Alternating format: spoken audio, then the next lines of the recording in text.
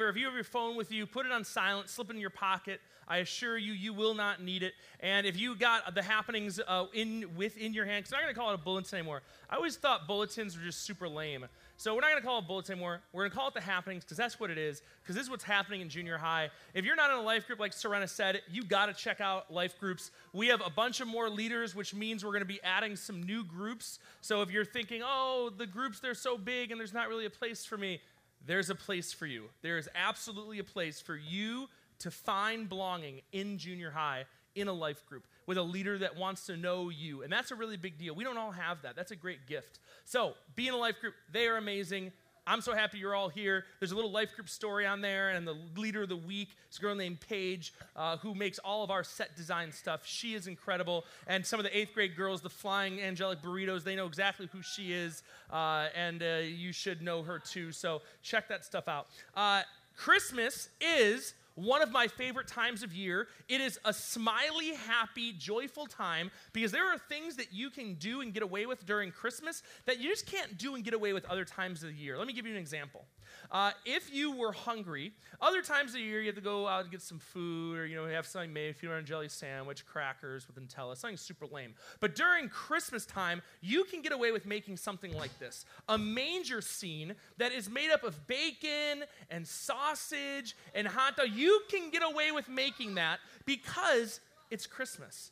During Christmas, we talk about Jesus, and I always like talking about Jesus in the manger. Little baby Jesus, he's fresh white skin, smells like a baby, okay? I'm going to have I'm not going to have a baby, Brittany's going to have a baby, but I'm going to be there. And, and maybe Santa will come visit my baby too, because during Christmas time is a time where Santa, he's included in almost everything that happens. And that's only during Christmas. Also, during Christmas, usually you guys do family photos, and this is beautiful. If you've done a family photo, you got to mail it to junior high because we want it. Because during the Christmas season is a time for joy and happiness and love. And just like this family right here, look at how happy. And when I see that photo, I think I want to share the love of Jesus with you. When I see that photo, I think Noel, the angels singing, joy to the world. That, if I got that, I would put that in my fridge for the whole year. That is a beautiful photo. Well, the truth is that sometimes finding joy is not an easy thing. Actually, during a season where everyone's like, oh, this is Christmas joy, and here's glitter in your face, and let's decorate everything, and everything needs to light up, and sometimes it's hard for us to find a place of joy. I'm going to be honest with you. I'm not always the most joyful person. I know it might come as a shock to some of you. I'm not always the most joyful person. I'm going to even shock you some more because I'm going to be honest. Sometimes it's actually easier for me to come up with a list of things that I am unhappy with, a list of things that are difficult, a list of things that are making my life miserable. It's sometimes easier for me to come up with a list of things that are negative in my life than come up with a list of things that bring joy in my life. I think that's a lot of us sometimes. A lot of us make, this list of, well, these are all the things that should bring me joy, and chances are we've experienced them at some point. Everyone know what joy feels like. We've all had a moment of joy, like we open up that gift, or we get that surprise, or we get that acceptance letter, or we find out that we made the team, like a friend just totally has our back. And for us, it's that moment of absolute joy. But that moment is easily forgotten. Like, it's quick to forget those moments of joy when there's so many other moments that try and rob the joy from us. And we know what that feeling is too. That feeling of loneliness, that feeling, it feels like a pit. It feels like there's no hope. It feels like, what am I going to do to get out of this? We know what it feels like to have joy. And we know when that joy is just not there. So, as we talk about joy, which is a topic for today, because I think Christmas is joy, I want to make sure we're all clear on defining what joy really is. Because just as quick as we feel a sense of joy, just as fast we forget all about it. Now, why is that? Well, Paul has some thoughts on why that is. So if you have your Bibles, open them up to Philippians chapter 2. This is incredible stuff. It's right out of the Bible. We're going to learn something incredible today. And I'm going to read through this, and I just want to give you a little, this is in the New Testament, by the way. I just want to give you a little context, a little idea. Paul was talking to a church in a country or a city called Philippi. Very young church, just like all of us in this room. They're young. They're trying to figure out how faith works, how to follow Jesus, how to apply the things they're learning. And a lot of people back then, they were complaining. Now, I don't know if you're complainers, but back then they were complaining a ton. And he gave a little bit of advice to them in Philippians chapter 2. This is what he said. Use your table of contents if you need. I use mine all the time. Don't feel bad about that. This is what he said. Do everything without grumbling or arguing, so that you may become blameless and pure, children of God without fault in a warped and crooked generation. Then you will shine among them like the stars in the sky, as you hold firmly to the word of life. And then I will be able to boast on the day of Christ that I did not run or labor in vain. So this is what he's saying. The world is difficult. If you don't think the world is a difficult place, then you may not have been living in the world that everyone else has been living in, because it is a difficult place. Not every corner you turn is someone willing to be your best friend and accept you and include you and tell you all these great affirmations about how God made you and loved you and designed you the way you are and meant to be. The world is actually filled with people sometimes who exclude you, who it's quicker to point out your flaws than point out the things that make you so unique. Sometimes there's people in the world who look for all the reasons why you don't belong instead of reasons that you do belong. They look for opportunities to exclude instead of opportunities to include. The world, in general, is not the nicest place. And Paul is saying this to this very young church, just like the group of us here. He's saying, listen, the church, you should be people that are lights like stars in the sky. You should be the ones that change all that. That you should be the ones who, when it comes to, well, who's going to be the one to accept others? Well, yeah, it should be you guys, the church. You should be that star of light that shines bright. When it comes to who should accept the person who is left out, well, that should be you guys. You guys should be the ones, like if you guys know who Jesus is, you should be the ones who are like, yeah, we're going to make sure people are included. If you're sitting there and you're like, well, what's the purpose of that? Well, Paul says the purpose is that you don't feel like you've wasted your life. How much of a waste would be, and listen, I'm just being honest with you. If you come to church every single week, and you come to camps, and you go to life groups, and you own a Bible, and say you read the Bible, but you feel like you've never really made that impact.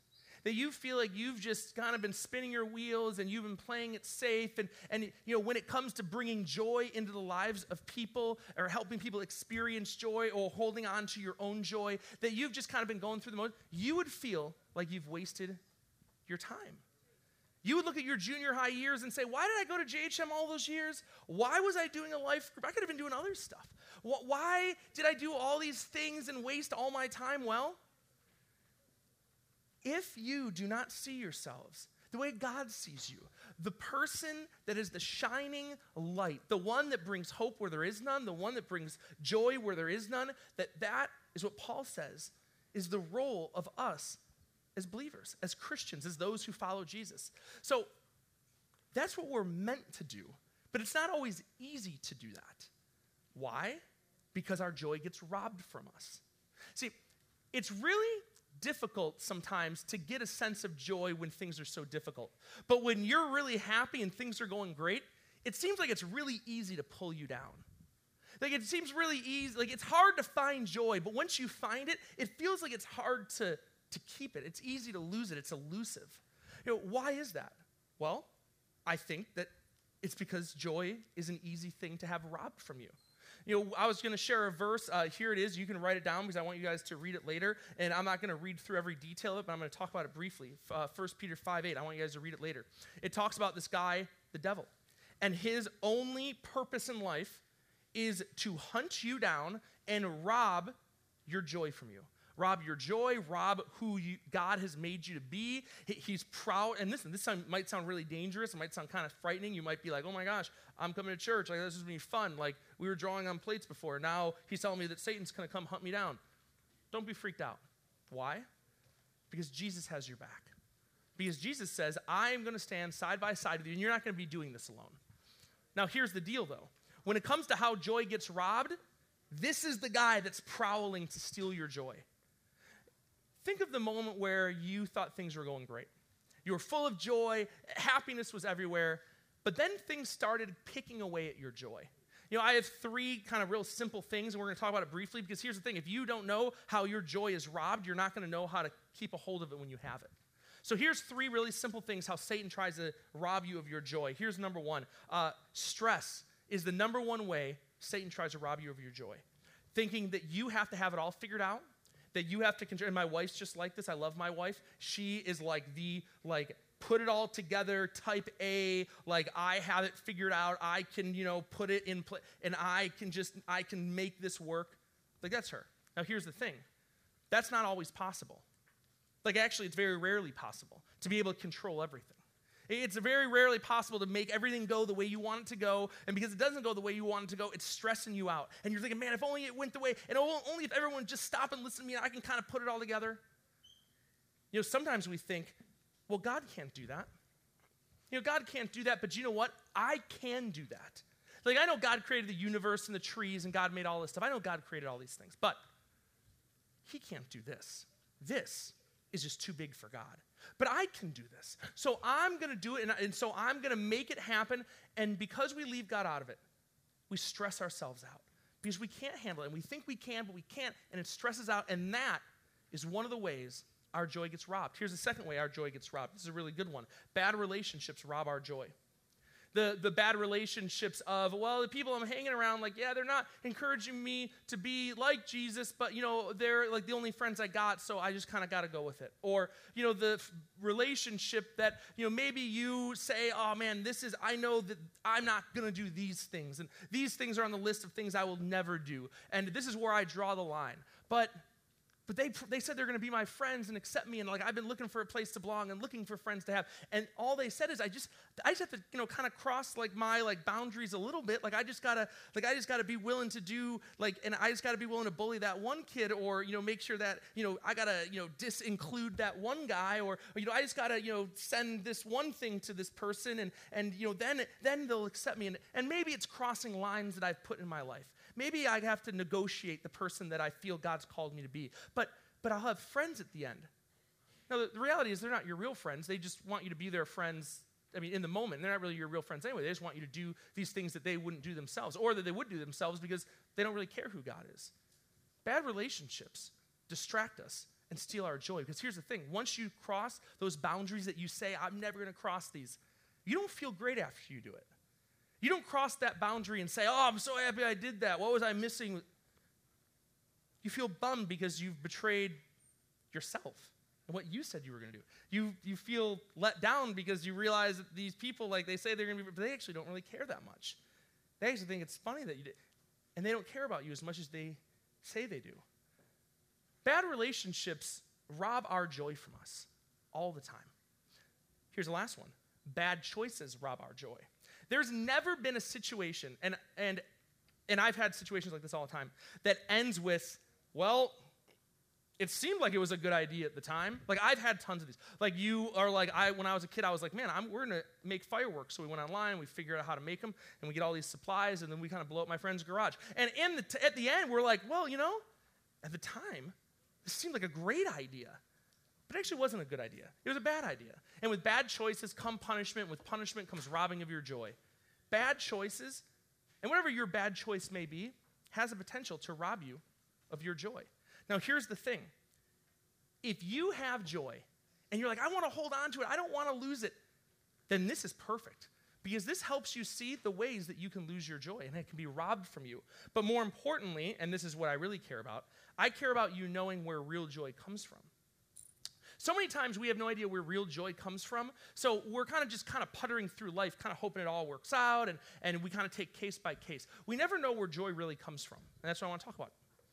I want you to open your Bibles to the book of, John chapter 15, because there's some good stuff in here. Jesus is talking, and he's sharing a story, helping his disciples and kind of the people around him understand a very important lesson. And that lesson is this, that from Jesus, everything comes. Everything flows from Jesus. From Jesus, you can get everything you're looking for. He wants to give it to you. It's free. And he's trying to explain to his disciples this idea. And this is how he uses as an illustration. And we're talking about verses 11 through 14 or 15 here, but I'm going to touch on verses 1 and 4 and some of these. So you should just really read all of John chapter 15. This is what it says. It's in the New Testament, by the way. Matthew, Mark, Luke, John. Perfect. See, you guys are really smart. This is what it says, verse 1. I am the true vine, and my Father is the gardener. He cuts off every branch in me that bears no fruit, while every branch that does bear fruit, he prunes so that it will be even more fruitful. Verse 4. Remain in me as I remain in you. No branch can bear fruit by itself. It must remain in the vine. Okay, here's what I want to talk about. I hate the show The Bachelor, by the way. Hate the show The Bachelor. I think it's the worst show in the universe. I think it's a really ridiculous show. My wife, though, really likes The Bachelor. So because I love my wife, I'm forced to watch this show. It's absolute torture. And I'm just being honest. I just don't like the show. But I'm forced to watch this show. And if you've never seen the show before, it's a dumb show. Don't waste your time. But I will say this. It's a lame show. Listen. The guy on the show this time is a farmer. And who doesn't want to marry a farmer? Yeah. It's like marrying Moses. He was a farmer. Who doesn't want to marry Moses from the Bible? So Moses from the Bible is essentially on the next season of The Bachelor. And farmers get this, okay? This is a farmer's idea. If I wanted to grow an apple tree, a farmer would know how to do it. So let me give you an example. This is how it works, okay? A farmer has what to plant trees? Seeds. See, you guys are geniuses, okay? Farmer has seeds. And you take the seeds, you plant them in the ground, and you water it, and you hope what grows? An apple tree. And you let the tree grow. No, you let the tree grow, and you water it and the whole thing. Now, here's the thing. If it was time to harvest apples, like we're kind of getting time for the apples to really start growing, I took a machete, went out to the apple field, took an apple tree, cut off one of the branches, held the branch in the air, and said, I cannot wait for this branch to start growing apples. That wouldn't make any sense. Who thinks that would make sense? That wouldn't make any sense. Because the branch isn't connected to the tree. It has to be connected to the tree in order to grow apples. Here's the thing.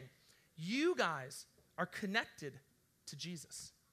He looks at you and says, you guys are my branches. You are connected to me. Now, if you are disconnected from me, you're not doing and bearing the fruit you're supposed to. If you're wondering, well, I'm a person. What fruit do I bear? You've got to look at the Bible. The fruits of the Spirit: love, joy, peace, patience, kindness, goodness, gentleness, and self-control. See how fast I can rattle that off? I'm totally smart.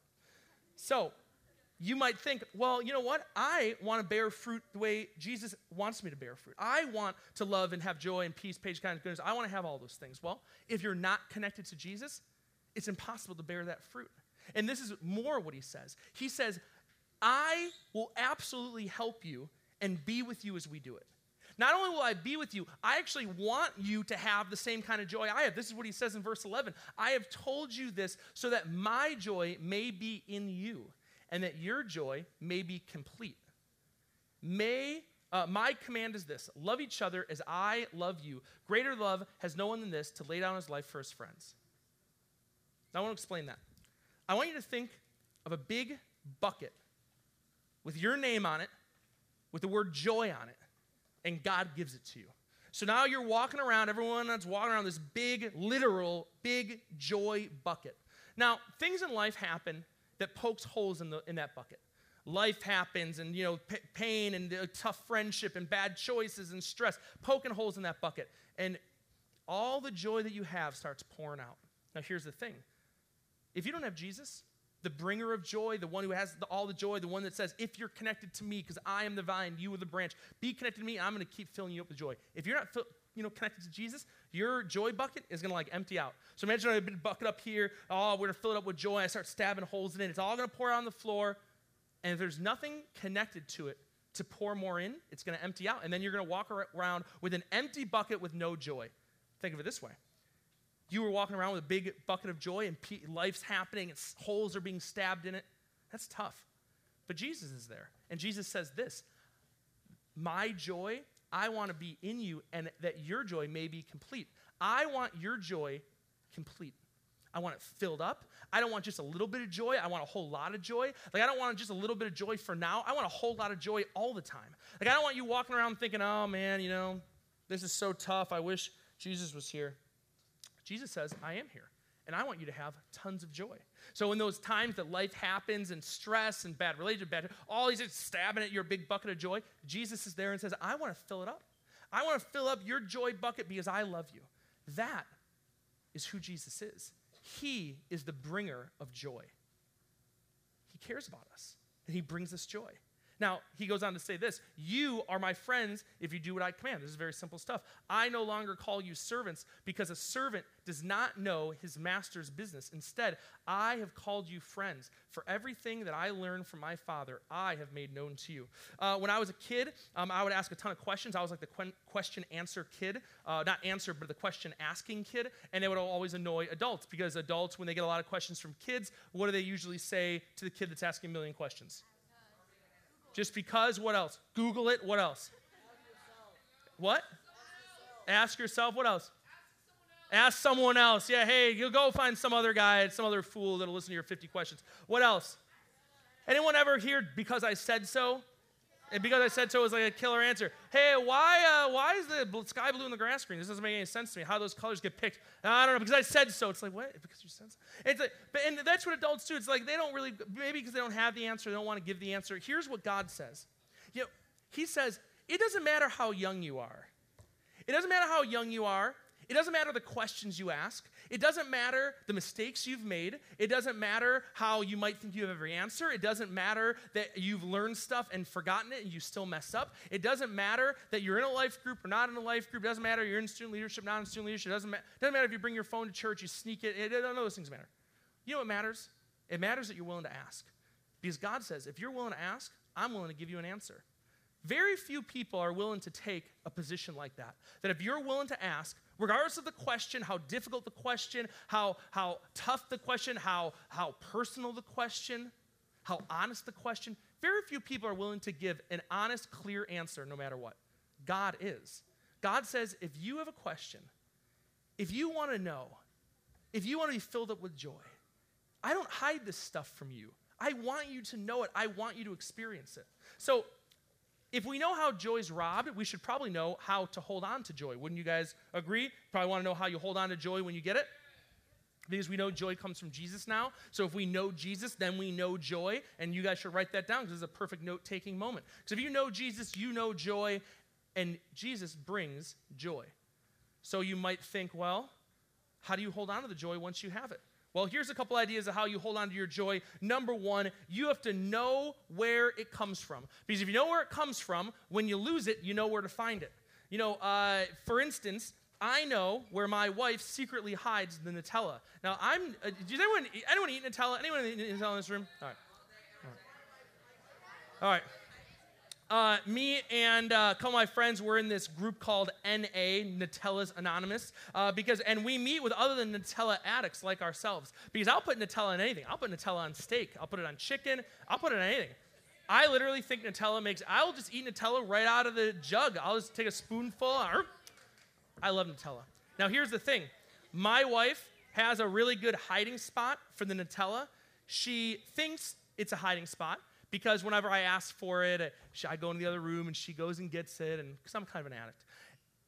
I know exactly where the hiding spot is. I don't tell her I know that, but I know where it is. So I go and get Nutella, and I have it whenever I want it. Now here's the thing: when I can't find it, when I'm hungry and I'm looking for it, because I know where it is, I know exactly where to find it. I go to that spot, get Nutella, eat all I want. Because I know where it is, I know where to find it when I don't have it.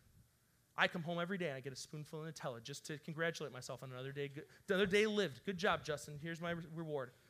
If you live a life and there's joy in that life, and then a moment happens where your joy is robbed and you don't know how to get joy back, let me tell you this. If you know where joy comes from, you know how to get it back. If you know that joy comes from Jesus, when you are having that moment because of bad choices, bad relationships, stress, that it's like, I feel joy has been robbed from me, you know where to go to find joy again because you know where joy comes from. Joy comes from Jesus. And Jesus says, I want to fill you up with joy. I want you to be totally full of joy, and I have tons of joy to give. That's who Jesus is. Here's number two. Healthy friendships help you hold on to joy. Because here's the thing. I have a friend who cannot celebrate with me when good things happen. When good things happen to me, when there's something to celebrate, we hit a big benchmark in the ministry or here at church or just my personal life, big exciting things happen, they're pretty negative. Their response is, well, why you got to brag about it? Why you got to make it all about you? And it's like, I'm not making it about me. I'm just sharing with you good things that are happening. Why you got to make it about you? Why you got to brag about it? I'm like, all right. And then I know they walk away, and I know they say this, why can't that happen to me? Why is that stuff happening to Justin? Why is it not happening? I have a buddy, I'm married, getting married. I'm already married, I'm not getting married again. I'm married. When I got married, my buddy, when I first told him, was not excited. He was like, oh, so you're just giving me a hard time because I don't even have a girlfriend yet? I'm like, no, I don't care you don't have a girlfriend yet. I'm just telling you I'm getting married. But his reaction always is, well, why are you bragging about it? Why can't it be about me? Why is it always got to be about you? A good friend, a healthy friend, will celebrate with you when good things happen in your life. When there are things in your life that bring real, authentic joy, they'll celebrate with you because they're happy for you, because they're your friend. They're not jealous of you. They're not angry. They don't wish that they could have what you have. They're not feeling like you're bragging and making it all about you. Healthy friends celebrate with you when good things happen. And they do that, why? Because they want to help continue the joy that you're feeling. They don't want to squash your joy and steal your joy and rob your joy. They want to look at you and be like, yeah, I'm happy you're full of joy. You should be full of joy. Things are awesome. God is good. Let's celebrate that. It's a sign of a healthy friend. And here's the very last thing. 1, 2, 3. Know what God will do. If you know what God will do when things get tough, when your joy is about to get robbed, if you know what he will do, you will be able to predict how you'll feel next. If when that moment happens, when you feel joy and your joy starts to feel like it's getting robbed, listen, don't miss this. It feels like it's getting robbed. If you're able to look to God and say, you know what, God, I know what you're going to do in this. You're going to have my back. You're not going to abandon me and leave me. You're going to fill me up with more joy. You love me. You want me to be full of joy. You're not angry that I'm happy. You want me to be happy. I can predict what God will do because God is a giver and bringer of joy. Why? Because God has brought in joy, and he will bring joy. He's proven this. That's today's big idea. Now listen, what does this mean for you? It means that when you walk out this door today, you're going to have the choice of, well, joy's tough for me right now. I'm just going to keep living, though, the way I have been. Or you're going to get the chance to say, this has made a difference. Shh. And instead of letting my joy get robbed, I will know how to hold on to it. Listen, I want to worship together. I want to think about this as we celebrate, as we head into Christmas, that Christmas is joy. I want to worship together. The prayer walls are open. Feel free to use them. And if you want to sit in your seat and just think and just process what we talked about, feel free to do that too. But for those of you who want to worship together, please stand with me. And my good friend, Chris Jung, please take it away, my friend.